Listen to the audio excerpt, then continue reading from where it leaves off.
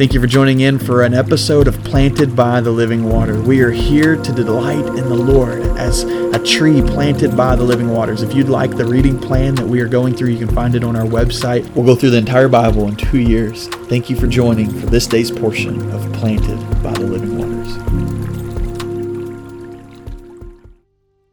1 Corinthians chapter 10 says, "Now I do not want you to be unaware, brothers and sisters, that our ancestors were all under the cloud, all passed through the sea, all were baptized into Moses in the cloud and in the sea. They all ate the same spiritual food, all drank the same spiritual drink, for they drank from the spiritual rock that followed them, and that rock was Christ. Nevertheless, God was now not pleased, with most of them, since they were struck down in the wilderness. Now these things took place as examples for us, so that we would not desire evil things as they did. Don't become idolaters, as some of them were, as it is written, the people sat down to eat and drink and got up to party. Let us not commit sexual immorality, as some of them did, and in a single day 23,000 people died. Let us not test Christ, as some of them did, and were destroyed by snakes. Don't grumble, as some of them did, and were killed by the destroyer. These things happened to them as examples, and they were written for our instruction, on whom the ends of the age have come. So whoever thinks he stands must be careful not to fall. No temptation has come upon you except what is common to humanity.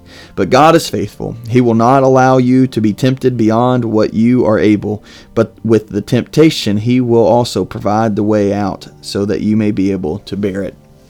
And the first thing you see in this passage is Paul saying Christ has been faithful from the very beginning. Christ was there in the wilderness when they went through the Red Sea. Every moment Christ was there, and they are to be examples for us in how they follow Christ or not follow Christ. And he says, don't be an idolater. Don't be a grumbler. Don't be one caught up in sexual morality. Don't be one who walks through all these things, because every one of them we have examples of how God brought His wrath upon them for their disobedience. He says, don't be any of these things. Put God first. Let's seek the Lord. And he says, listen, they're for our example, and so that we would understand that God always provides a way out, that through Christ we have a way out.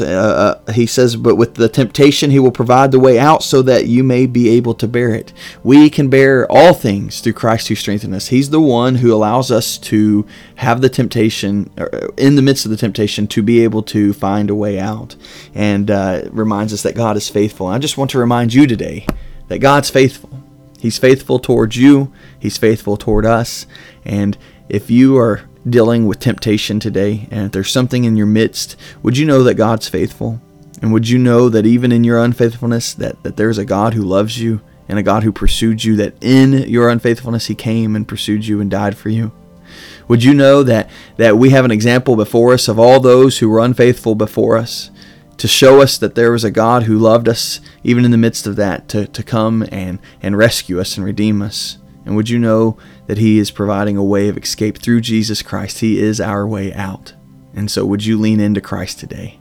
Father, we love You. We thank You that You are our way out. And Lord, that through any temptation, You've provided the way out. We thank You for that. In the name of Christ we pray. Amen.